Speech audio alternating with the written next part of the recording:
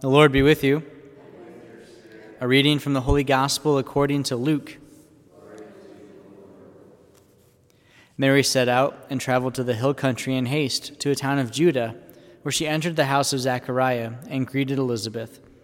When Elizabeth heard Mary's greeting, the infant leaped in her womb, and Elizabeth, filled with the Holy Spirit, cried out in a loud voice and said, "Most blessed are you among women, and blessed is the fruit of your womb. And how does this happen to me, that the mother of my Lord should come to me? For at the moment of the sound of your greeting reached my ears, the infant in my womb leaped for joy. Blessed are you who believed that what was spoken to you by the Lord would be fulfilled." And Mary said, "My soul proclaims the greatness of the Lord. My spirit rejoices in God my Savior." The Gospel of the Lord. Praise to you, Lord Jesus Christ.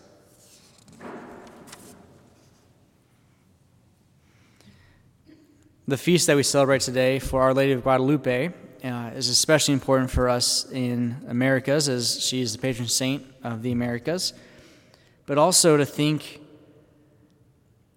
that when Mary arrived at the home of Elizabeth, this apparition, let's say, of her appearance, that's exactly what happened with Our Lady of Guadalupe and St. Juan Diego. Like, she appeared to him, she came to him. Our Lady of Lourdes, same thing. Our Lady of Fatima, same thing. That there's this reality that Mary comes to us in our times of need to offer support. And so there's tons that regarding those apparitions, regarding those realities. But just to recognize that Mary will come to us because as our mother longs to care for us. Just as our Father in heaven longs to care for us, just as Jesus longs to care for us.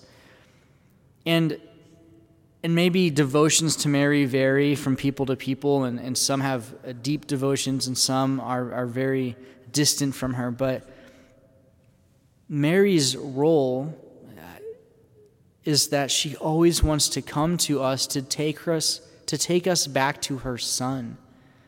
She always wants to make sure that we come to know him. And then Jesus, recognizing this, sends his mother out into the world to aid us. All right, if you're not going to listen to me, at least you'll listen to Mom. Hopefully that's the mindset we have.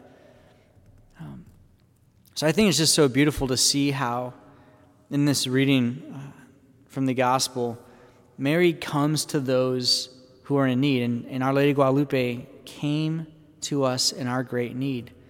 We have to take that seriously, that Mary's desire, her mission, is to redirect us back to Jesus. So how do we, on this feast of Our Lady, recognize that we can be redirected back to our Father, back to God, through intercession, through her actions, through what it is she's done? So we ask for that intercession. We ask for her grace and her guidance to redirect us back to God.